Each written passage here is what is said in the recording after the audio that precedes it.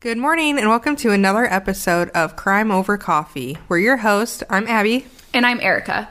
Part of our mini Monday series will include episodes surrounding wrongful convictions. Our wrongful convictions will be coming from the Innocence Project website. For those of you that do not know, the Innocence Project is a nonprofit organization that by their definition exonerates the wrongfully convicted through DNA testing and reforms the criminal justice system to prevent future injustices. This organization is widely known for the many cases in which they successfully proved a person's innocence. For each wrongful conviction mini-episode, the information we are presenting can be found mostly on the innocenceproject.org. Our wrongful conviction story this time is about a man named Jeffrey Pierce. Jeffrey spent 15 years in prison for a crime that he did not commit. This is his story. So pour yourself a strong cup of joe and let's dive on in.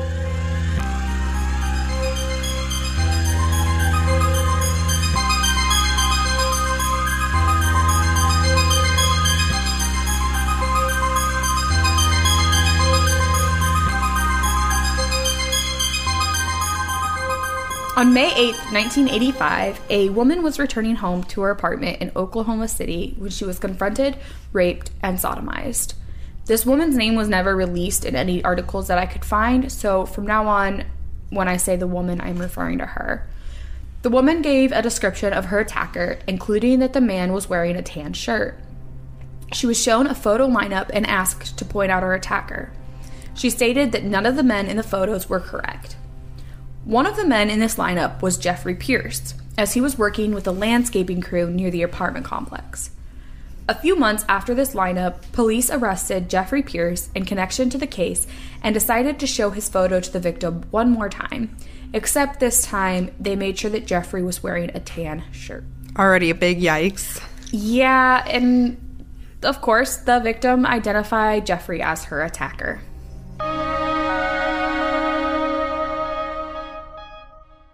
The mystery has been solved. Here at Crime Over Coffee, our go-to caffeinated beverage for every episode is Fire Department Coffee. And you can get some as well and save 15% with our exclusive coupon code CRIMEPOD15.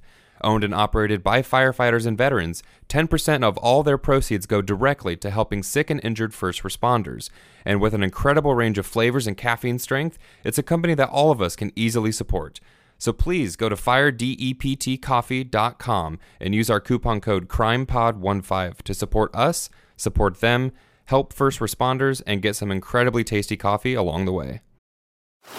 Now on Netflix, inspired by the unbelievable true story of a fake hitman, comes the new movie, Hitman, from Academy Award nominee Richard Linklater. At 96% certified fresh on Rotten Tomatoes, critics are calling Hitman a smart, sexy crime thriller with surprises at every turn. Starring Glenn Powell and Adria Arjona, Hitman. Now playing on Netflix and in select theaters. Rated R.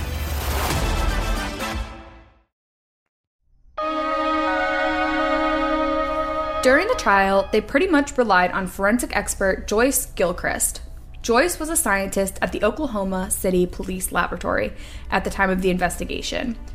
Her name sounds familiar. Yeah, I'll get into why she's familiar. Okay, I'll put a pin in it. Joyce had testified that they collected hair from the victim's apartment and it shared the same unique characteristics as Jeffrey's hair. And that was pretty much what was used in court, was just the fact that their hair shared unique characteristics. Not even matched through DNA. Nope. Their hair shared the same characteristics, and that was it. Yikes. On October 15th, 1986, the jury found Jeffrey guilty of the crime, and he was sentenced to 65 years in prison for the rape and robbery of this woman. However, in 2001, the case was reviewed by the FBI after they had discovered that Joyce Gilchrist was pretty much a fraud. She was found to have been falsifying testimony and using careless forensic analysis techniques.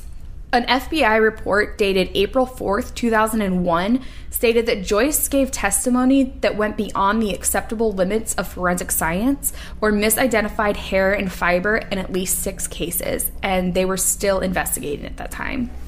The Oklahoma State Bureau of Investigation was going through all of the court transcripts and evidence in over 190 cases where Gilchrist testified or conducted forensic work. I could not find how many cases in total she was found to have been fraudulent with, but I know that there were at least 7, and they were still investigating more from what I could find. Remember how I had said that Joyce had testified that the hair had the same characteristics as Jeffrey? Mm-hmm. So that's not something that they could use to convict him, which is what the FBI was talking about when they said that she was going beyond the acceptable limits of forensic science. Just saying that something looks similar is not admissible in court. And it wasn't something that Joyce should have even testified on. The hair would have needed to be tested to conclude that it belonged to Jeffrey. In 2001, the FBI was investigating this case, and they decided to test the semen found at the crime scene for DNA. How has that not been tested? That was just the way that Joyce operated things. She was found to have been changing evidence just to fit what the prosecution was wanting. Was she getting like a payout out of it or something? I honestly don't know. I don't even know if the FBI knows. The DNA testing on that semen showed that Jeffrey Pierce was innocent of the crime that he had just spent 15 years in prison for.